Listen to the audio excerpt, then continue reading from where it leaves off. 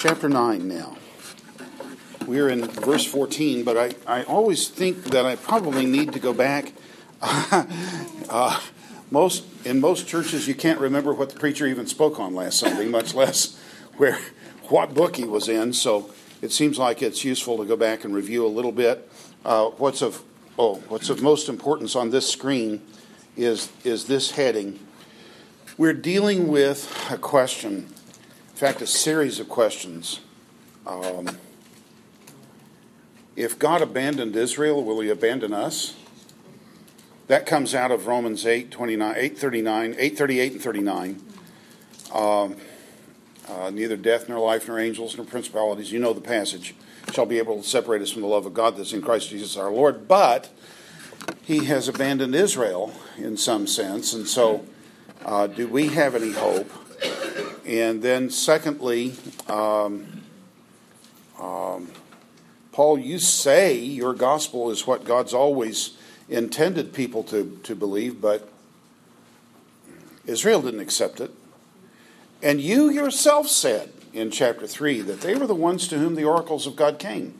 And if they've gotten the oracles of God and don't believe your message, isn't that an invalidation of your message? And Paul's answer is going to be no. And as we pointed out last week, the answer comes in 5 steps. The first step is here in chapter 9, where Paul asserts, in fact affirms, that God has hardened Israel. And this is hard for us. This is hard language. We're coming to one of the hardest, most difficult, painful passages in the book of Romans. So much is hopeful in Romans. This one's very painful for a lot of us, so we kind of have to sit back and say, well, what is there? What is it saying? How are we to understand it? So the part of the answer, Paul says, God hardened Israel. This part of the answer in verses, 6 to 13, in every generation of Israel, God has made a distinction between the seed of the promise, chosen by grace, and the seed of flesh. But he had Abraham, who had 2 sons. Yes? God chose Isaac, passed over Ishmael. Yes? God chose in Isaac's family, chose Jacob and passed over Esau. And if that were all that the text said, that would be hard enough. But look at verse 13. As it is written, Jacob have I loved, and Esau have I hated. So God sits on the throne in heaven looking at Esau, and he thinks, yeah, can't even stand to look at that guy. What a horrid person he is. Amen? Of course, the answer is no. If that's what he meant, then what did Jesus mean when he said, if anyone would come after me and does not hate his father and mother? Who is the one who spoke the words, honor your father and mother? God did. Does that mean Jesus could be at odds with God? Why not? He is God. So we can say that the voice speaking was the voice of God, which means that it is also the voice of the Son. Yes? Who said, honor your father and mother. Then he said, if a man comes after me and does not hate his father and mother, he's not worthy of me.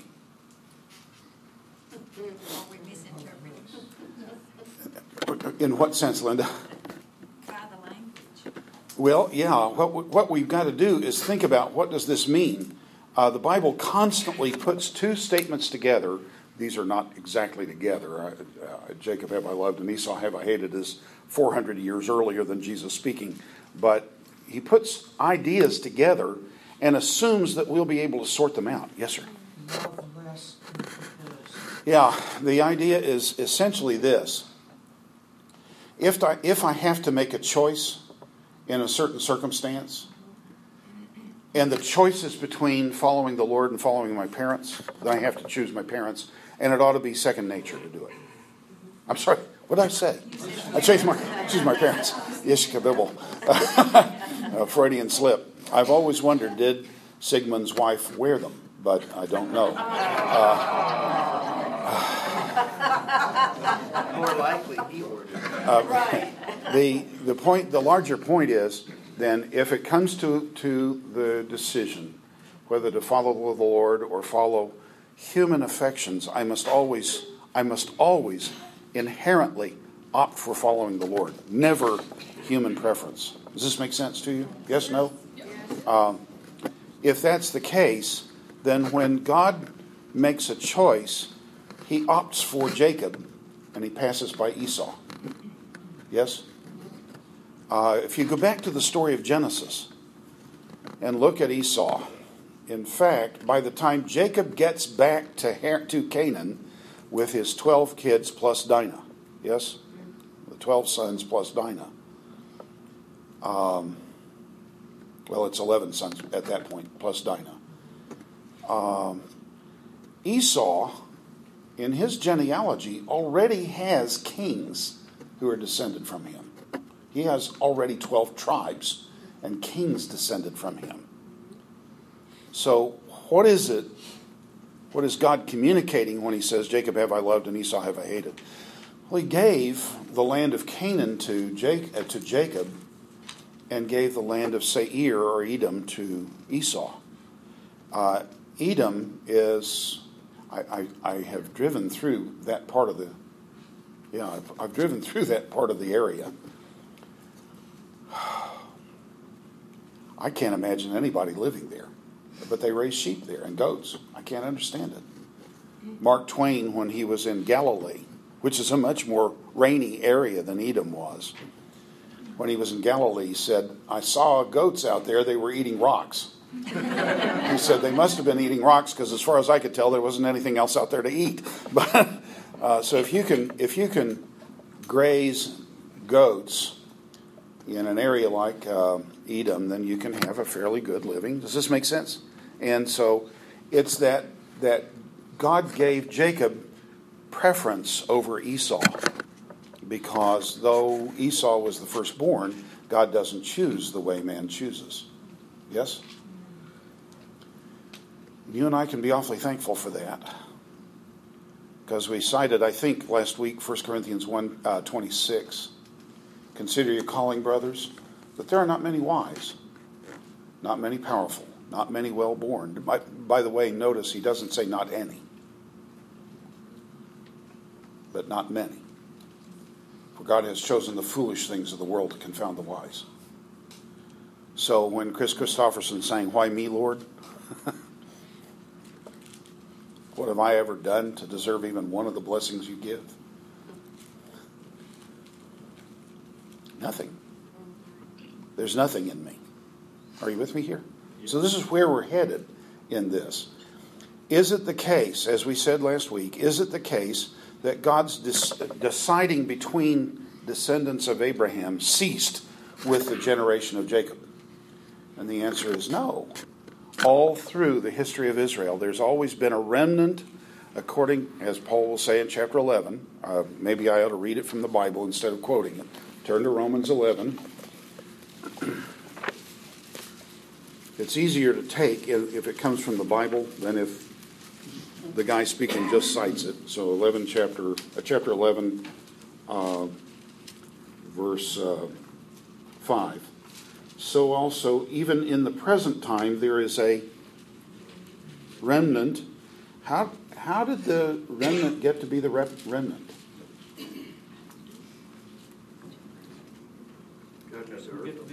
By God's choice, according to the election of grace.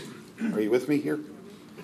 That's following upon what he said just a couple of verses before Paul did in Romans 11, citing from the book of 2 Kings.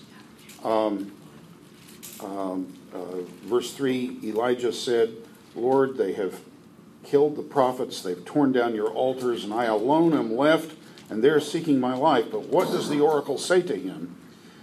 I have left for myself 7,000 men who have not bowed down to Baal. I have left for myself. I have reserved them. Does this make sense to you? So God has reserved a remnant within Israel, as we pointed this out last week, as Paul will say in chapter 11, I myself am part of the remnant. So if that's the case, in Israel, God has made a distinction. Some are the seed of the serpent. Some are the seed of the flesh. Others are the seed of grace and of the Spirit. Okay? So let's look at it. Verse 14. What then shall we say? There is not injustice with God, is there? You know, we asked this question last week. At Christmas time, do you give presents to everybody you know? Do you give presents to everybody in your family? No. You don't? Why? What unjust people. Don't you have justice in your soul? And the answer is, of course I do, but I don't have the obligation to give my gifts to everybody equally. So how come we think God must? To be just, God has to give something, the same thing, to everybody equally.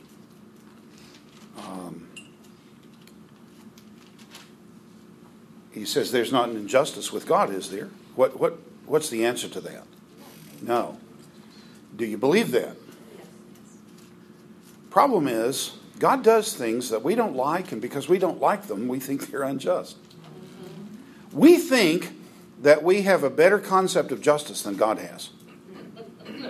We're more righteous than God, and we can tell him, come here, God, I need to talk to you about justice. I need to sit down and listen because I got some things you need to understand.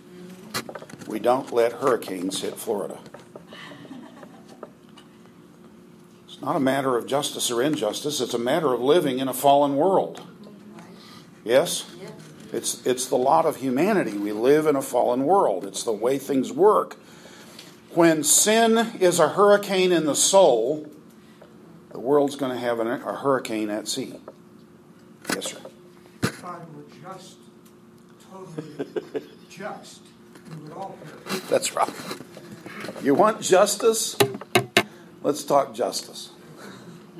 What I deserve from God is everlasting condemnation. But out of the cesspool of human sinfulness, God has redeemed us for his own purposes, in order that his grace may be exalted. So he says, there's not injustice with God, is there? By the way, he asked that question back in chapter 3 in the same context. Is it unjust in God to judge Israel because of their unbelief? And the answer is no. So verse 15, for he says to Moses,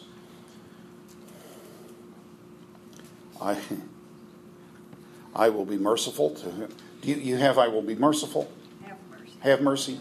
On him whom I will have mercy, and I will show compassion to him to whom I will show compassion. Let me stop just a minute and say this is a quotation from the Old Testament, and that means it's translation out of Hebrew. Yes? All right. In some measure, when you have a translation, the necessity becomes present for us to go back and look at the Hebrew and find out what it meant. When the United States and Japan had a treaty at the end of the war, there were two versions of the treaty written, one in English, one in Japanese. Yeah. So, but if there were disputes about what the meaning of the treaty was, how would you start to settle the dispute when there are two languages in view? Yeah. You designate one of them as the official form. Does that make sense? So, which is the official form of this statement, I will show mercy to him whom I will show mercy, and I have compassion on him whom I will have compassion. Is it the Greek translation, or is it the Hebrew that Moses wrote? The Hebrew. Here's an interesting reality. This word for mercy, what's the matter? You're making jokes, Mike. No. She just said Greek. She got the answer wrong. Oh, got the answer wrong. I try. We've only been married 47 years. So thus you understand. Yeah. So when I go back to the Hebrew Bible, two things are going on in this passage. Number one, this word is an unusual word for mercy in Romans. It hasn't shown up to this point in Romans at all. This is the first occasion when it occurs in the book of Romans. And it will occur through chapter 11 and only twice more in the rest of the book. It seems like it's significant. It occurs, let's see, 1, 2, 3, 4, 5, 7 times in chapters 9, 10, and 11. But only twice in the rest of Romans altogether. In Romans 12, it's a different word for mercy. I beseech you, therefore, God, by the mercies of God. It's a different word for mercy. So this is a unique word. I have to ask, well, why does it show up here and never before, and only very limitedly in the rest of the book? And the answer I have is it's because Paul is trying to communicate something from the book of Exodus. And in Exodus, this word, may I paraphrase it from your text? It's the text is, I've lost the reference now in my mind. You'll have a cross-reference in your text, no doubt, to Exodus. It's probably around chapter 9. 33:19. 33:19? Is that okay? 9:16. This is the one primarily. In Hebrew, if I were translating this, I might say this: I will have grace on whom I will have grace, and I will show compassion to whom I will show compassion. In light of that, I have this marvelous resource that has just become available to look at the Greek translation of the Old Testament. They give you all of the word by word through the Hebrew Bible, through the Greek translation of the Old Testament, all of the Hebrew words that translate any given word in the text. It's amazing. The most common Hebrew word that this word translates is chanan, to have grace, or to be gracious. So my impression is that this is a special use of this word mercy, where grace is the point. And that's going to be quite important very soon. I wanted to make that point. God gives grace. Before we're done with this passage, we're going to have to deal with verses 22 and 23, perhaps the most painful portion of this section. And in verse 22 and 23, Paul distinguishes the some who receive wrath and the others who receive, your text says, mercy in verse 22, I think. No, 23. Yes? But same word, I think it should be grace. Folks, let me back off just a step here. Why does God do anything? To bring glory to his name. To bring glory to his name. So, if he's going to bring glory to his name, and he wants to give grace, then it's essential that somebody come to perceive it as grace. Yes? What is grace? Something about God to us. Yes. But what is grace? Good. Let me give a little fuller definition of it. Unmerited favor is a nice, quick phrase to express the idea, but it's not enough. It needs a lot more. It's a lavishing of his love upon us. Yes. Well, let me stipulate some things. It'll all be there, I think.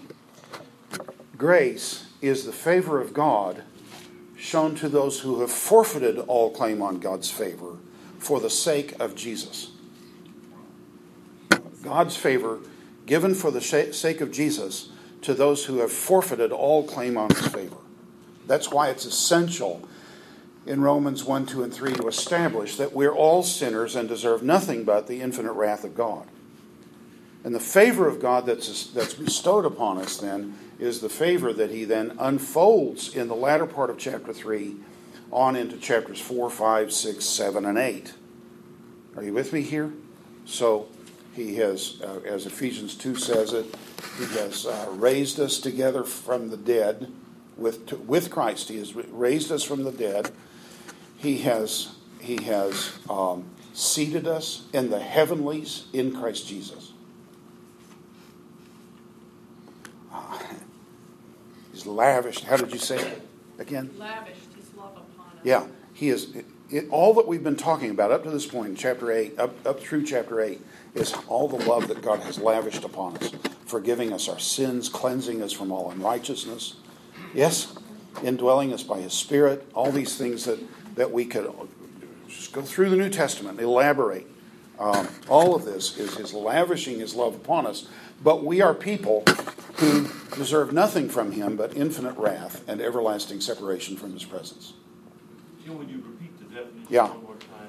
Grace is the favor of God shown to those who have forfeited all claim on God's favor, but shown for the sake of Jesus. You know the story of Mephibosheth. Yes, David and Mephibosheth. David wants to show, and he says it twice, and he uses a slightly different phrase in each occasion. Show favor for the sake of Jonathan is one of them. But second, he says, is there anyone left of the house of Saul to whom I may show God's favor? Right? So then he takes Mephibosheth, who is the banished heir of the throne of King Saul. Yes? Who is lame in both feet. He lives in Lodebar, and we pointed out last week that Lodebar can mean nothing. He lives in nowhere. He's a real nowhere man, living in a nowhere land, spelling out his point of view to nobody. So this is Mephibosheth, and David brings him not only back into the kingdom, but to the heart of the kingdom, to the capital of the kingdom, to the palace of the king, not to be judged, but to be given all of his estates are returned to him. Yes? And he will have all the income from all of his estates, but he'll never have to spend a dime because he will be given a seat at the king's table as a son of the king for the rest of his life. Does that sound familiar? That's our story. That's my story. Fred? It's interesting that in those days, the way kings behaved, all other kings would have killed any other heir. Any heir, any potential heir. But David is a different kind of king. He is not king. He is the regent of the king. The true king is God. David comes nearest failure when he comes nearest forgetting that. So it's in the spring of the year when kings go out to battle that David's in Jerusalem. He's not a king. He is a war leader who is under the command of the true king who sends him out to battle. And when he stayed home, he was dallying with his perception of who he was. The point then is that this is what grace is. It's favor shown to the undeserving, to those who are in fact enemies, but shown for the sake of somebody else. In this case, in David's case, it was shown for the sake of Jonathan, but it was God's favor shown for the sake of Jonathan. Same thing is happening here. So now, I got into this by asking, why does God do anything to show to reveal Himself? Then when He shows grace, He does it so that people may learn, somebody, anyone who pays attention can learn what kind of person He is. Yes? If you and I have received grace, and everybody else, all other sinners in world history receive the same grace, it will still be grace, but nobody could see what it was, how it was different from love or mercy. When a criminal in court, convicted, and he's facing sentence, stands before the judge and says, I throw myself on the mercy of the court. What's he want? Does he want any justice? No. He wants the softening of justice at worst, and at best, no justice at all. Grace differs from mercy in that grace has to be based in justice. It has to be. Now, not justice to the recipient. Justice is due to God. Any governor who will not protect his rule has no right to rule. And when people violate the laws of the state and the governing officials will not execute justice, they have given up their right to rule. God has not given up his right to rule. He cannot. It's his nature to rule. So he must execute justice, but he need not do it against the sinner. He may do it as he has done against a substitute. Yes? But supposing every last human being in all of history received grace equally, how would we be able to see what the justice that was due us was? How would we be able to see what's different between love and mercy on the one hand and grace on the other? So God does two things. He shows grace and he shows justice. Grace to those on whom he lavishes grace. The rest get justice. It intrigues me. Frankly, I'm fundamentally intrigued by what Paul says in 1 Corinthians 6. Do you not know that we will judge the world? I don't know what that means exactly. It may have, I can think of at least two meanings immediately in my mind that are not necessarily what I'm going to talk about.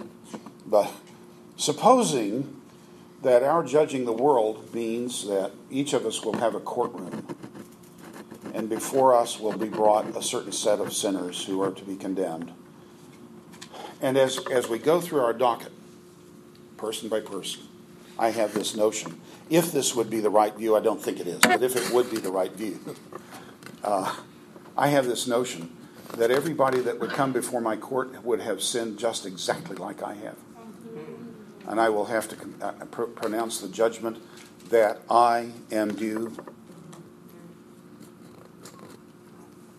So I become very, very, very aware of what I deserve, and deepening constantly in my thankfulness to God for what he has done for me. The judgment seat of Christ becomes essential. Without revealing, as Paul says in 2 Corinthians 5, each one of us must appear before the judgment seat of Christ to receive the things done in the body, whether good or bad. It is essential that he reveal the bad, because it is essential that God's grace in us be revealed. So you will see, I'm an A, and that means I'll come up early in the list. Yes? So don't scoff, because what goes around comes around. Amen? But he's going to, I don't know how this is going to work.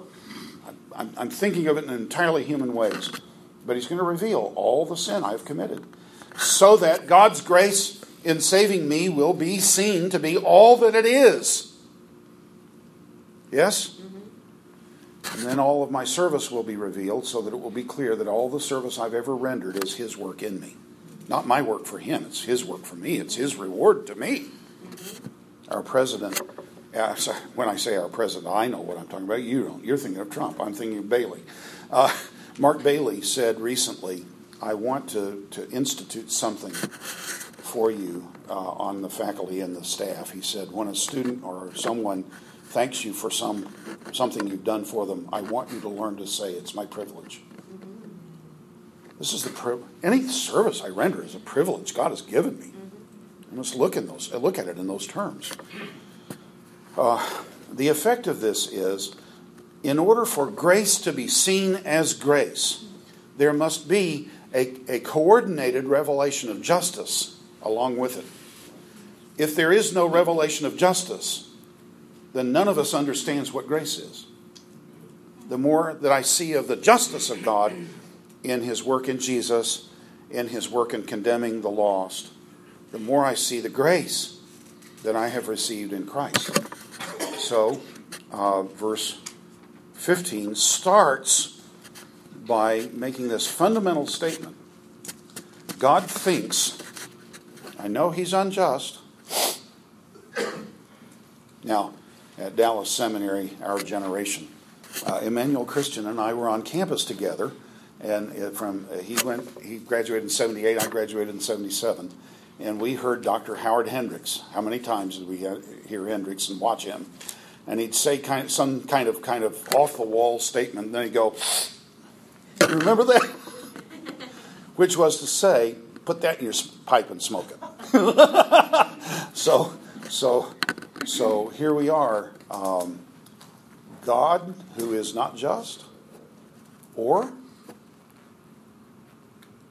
is perfectly just,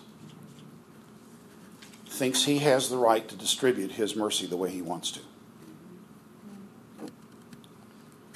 Verse 16, so then, it's not of him who wills. My will entered into the event, but it's not because of my will. My favorite professor said, he said he heard about a bragamony meeting. He called them bragamony meetings. They used to call them testimony meetings, but it was often a place where you could get up and tell all that you've done for God. But he said, I heard a fellow speaking in a bragamony meeting one time, and he said, when I got saved, I did my part and God did his part. And he said, oh goodness, what's coming now? The guy said, God did all the saving and I did all the sinning.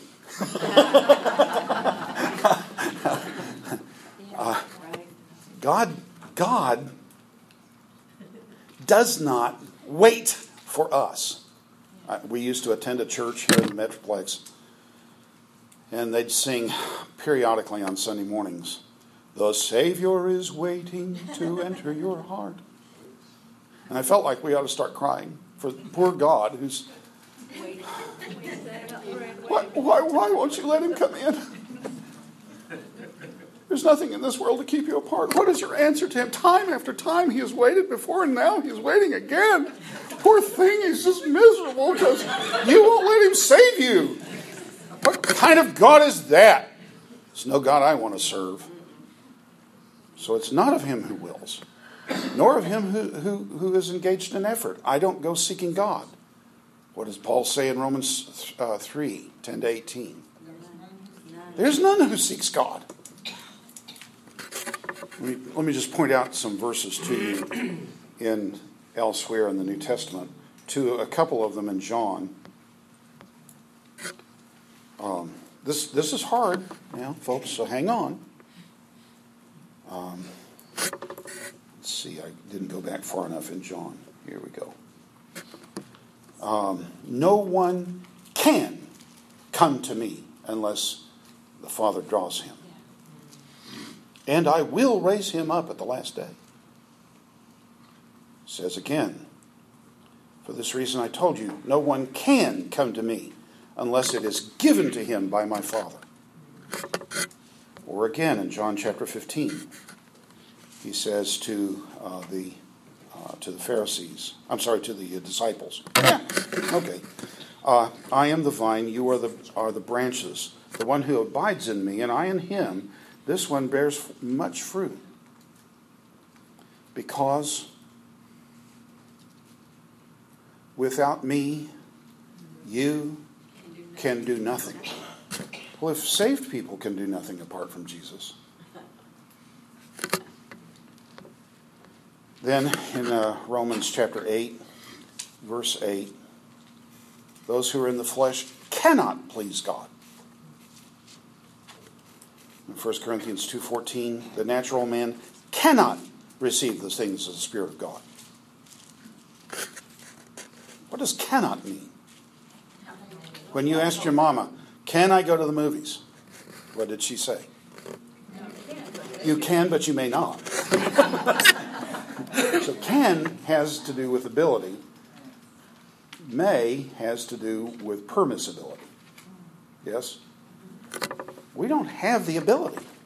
If I don't have the ability to even serve Christ apart from him, how in the world, as a lost man, am I going to move in my life so that he responds to me and he will love me? No, God sets his love on people. That's the amazing thing. We saw this in Romans chapter 8. Whom he foreknew, he did also predestine to be conformed to the image of his Son. So, verse 17, Romans 9:17. For the scripture says to Pharaoh, for this reason I have raised you up, to show in you my power, and that my name might be pronounced or announced in all the earth. For this reason I raised you up. I was teaching this in Memphis one time, and there was a physician in the class. Glenn, you will immediately understand the foolish question I'm about to ask, and you may have the same look on your face that he had. I said, in any conception event, when a child is conceived, how many different persons could be conceived? And he kind of, his first look on his face was, how am I ever going to answer that? And his answer was, what would you say, Glenn, to that stupid question? Yeah. Yes, that's right. I'm thinking more medically than I am theologically at this point. Yeah. Yeah, the fastest one. The fastest one, she said.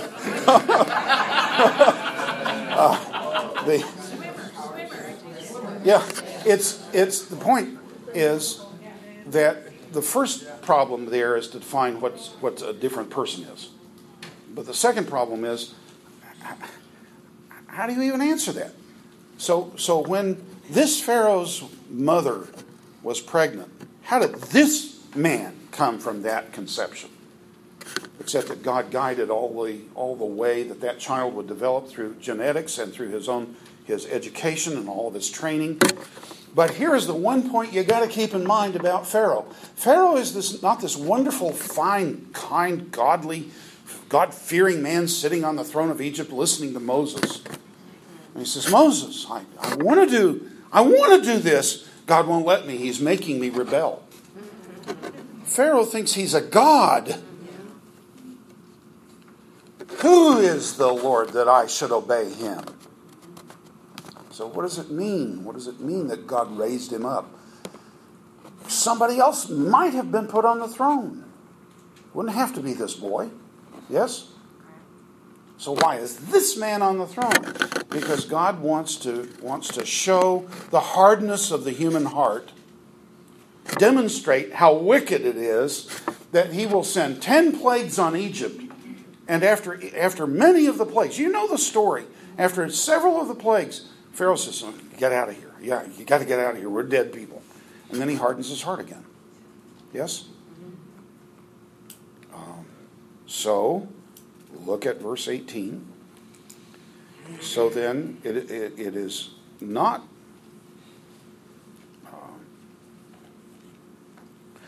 so therefore then, whom God wishes, he shows grace to. Same word, right? Same word. And him whom God wishes, he hardens.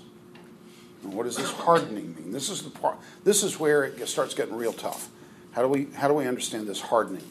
Hardening is not God Remember Romans chapter 1. The wrath of God is revealed against some unrighteousness. All unrighteousness. Does that include all unrighteousness of all people?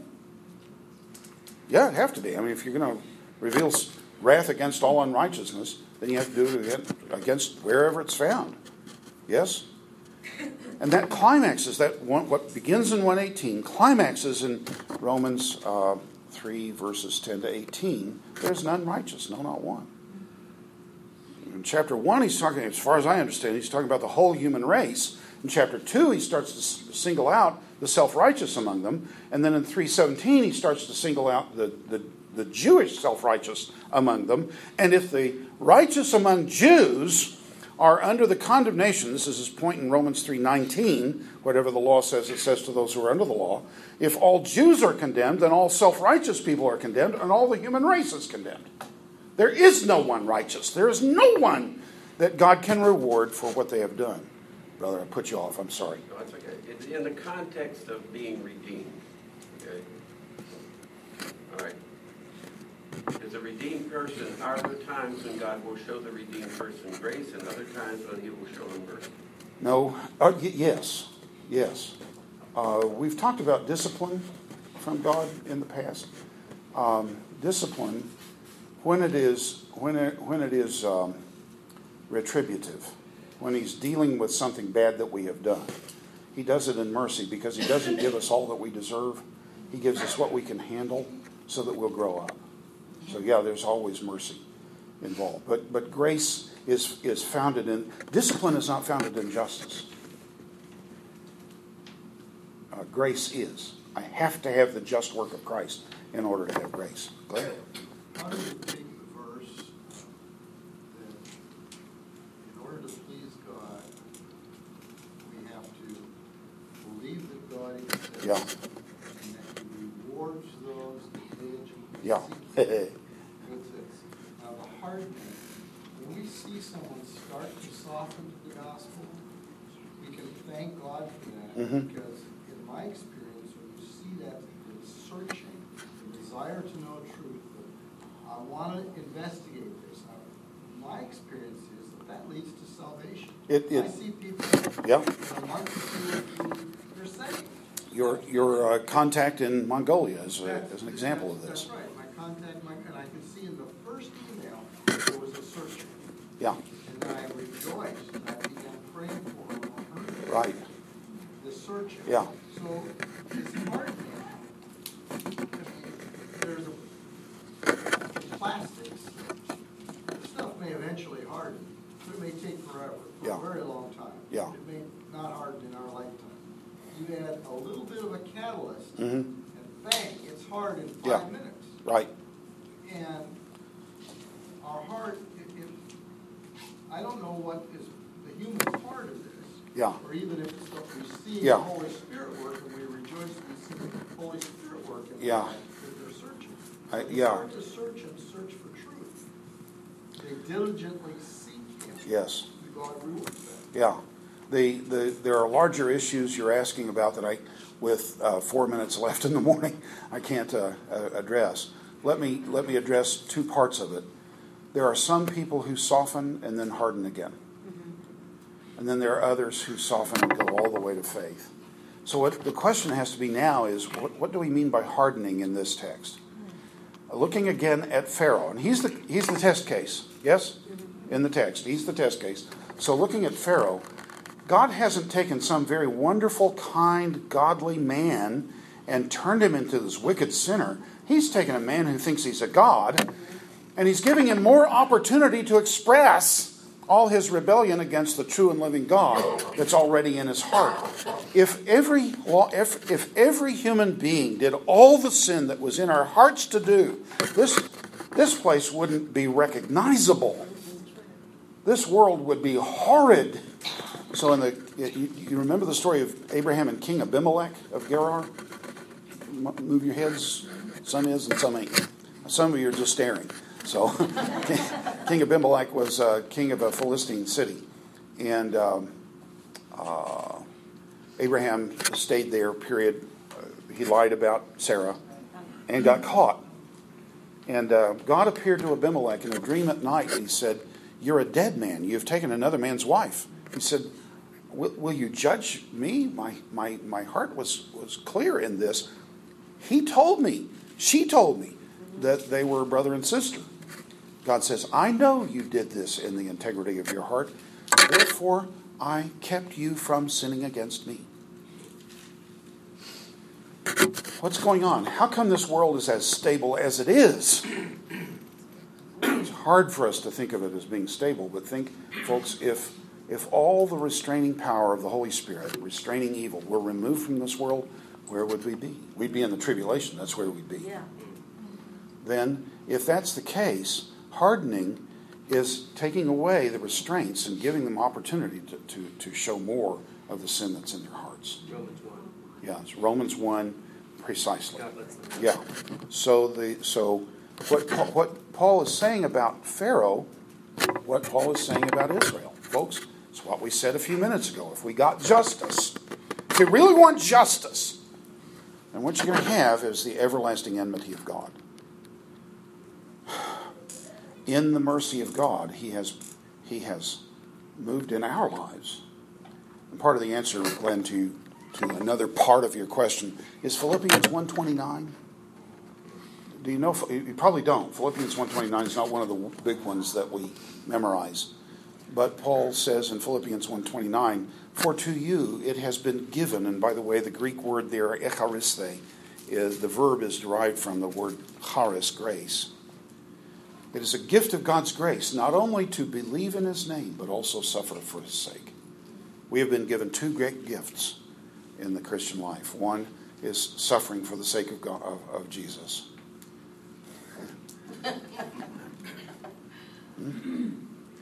And two, the gift of faith. It is taupistoing for those of you who know the original languages. But it's an articular infinitive. I've been teaching Hebrew long enough. I've got two different kinds of infinitives in my mind. It's a present articular infinitive, which means the believing. Why do you have faith? Because God gave it to you. So, why is Israel unbelieving? God's had this people, as Paul writes, for 15 centuries. And they've remained in open rebellion against him consistently. Only in rare circumstances does the nation respond more in faith than in unbelief. God delays his wrath, brothers and sisters, as long as he may do it without becoming unjust. But when it comes hard. And here is the hardening of Israel. He's laying this up. Are you with me here? We haven't left the question of Israelite unbelief in talking about this. We're still talking about that. So when God distinguished between Isaac and Ishmael, Isaac's given the blessing. But folks, was Ishmael excluded from salvation? No. When God distinguished between Jacob and Esau, he gave the blessing to Jacob. Was Esau excluded from salvation? No. Were his descendants excluded? No. When God gave the 12 tribes the blessing in Genesis 49 and again in Genesis 33, all of them got the blessing in one way or another. Does that mean every last one of them is saved? No. When God chose Seth, when God chose Noah, Shem, Ham, and Japheth, is all of the line of Seth saved? No. How do you know? Because only Noah, Shem, Ham, and Japheth and their wives were saved in the flood. Are you with me here? The choice is not first and foremost to, at least in the Old Testament, it's not first and foremost to salvation. It's first and foremost to the point of having the privilege of passing on the blessing to bring about Jesus and final salvation for the human race. But people in all camps have open to them the gospel. You will say, but if God hasn't chosen them, how can they believe?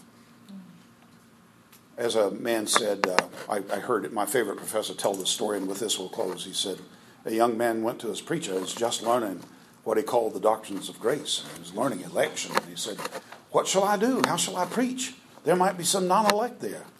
And his older pastor friend mentoring him said, you go ahead and preach to him. If one of the non-elect gets saved, God will save him anyway. The large issue is that we don't have to worry about the things that God has reserved in his own hands. What we have to do is understand what kind of God we serve. He is a just God. But we're not with the justice as we have defined justice. Justice for us is what I like. But no murderer being executed likes it. Still just. So be careful of what you ask for. Let's close with prayer. Father, remind us that Peter said, it is with difficulty that the righteous are saved. We're only beginning to confront some of that in our studies, just as we're going. How easy might it have been for you to pass by this little boy in Britton, Oklahoma, to almost anybody else, but this little boy became the recipient of your grace. And you have given me the privilege of suffering for your sake, the little bit of suffering that I've done. You've given me the privilege of serving you, knowing you, having eternal life. You have made me pastless and future full. All my past was nailed to the cross with Jesus. All my future is seated at your right hand. So, Father, cause us to understand and embrace the depth of your grace for us, its breadth and height and width, so that we may in fact lay hold of the privilege that it is for us to be your children. It's in Jesus' name, therefore, that we pray. Amen.